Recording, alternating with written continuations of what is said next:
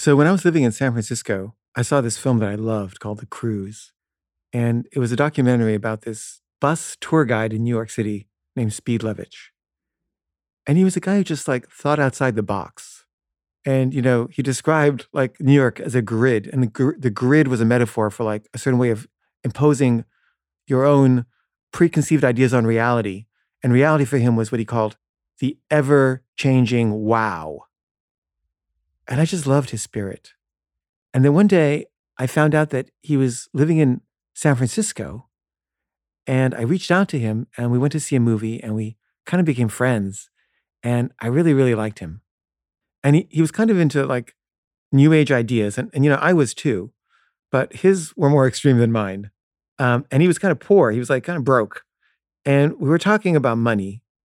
And he said he had this idea for how to make money. And his idea was to stage Shakespeare plays for parties. And he was like, you call us up and you say, we're having a party. And we were like King Lear. And me and my troupe come.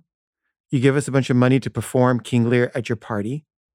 And voila, we're doing Shakespeare. We're having a great time and we're making money.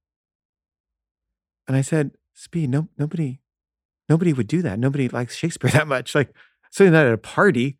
No one's going to like watch a play at a party. And he was like, sure they will. And he basically felt like I was raining on his parade.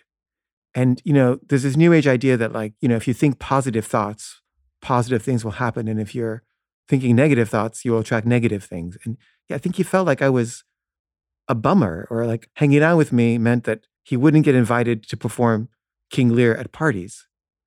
And so he stopped hanging out with me. And I could tell he was mad and hurt. And, I don't think the King Lear thing ever took off, but I really miss him.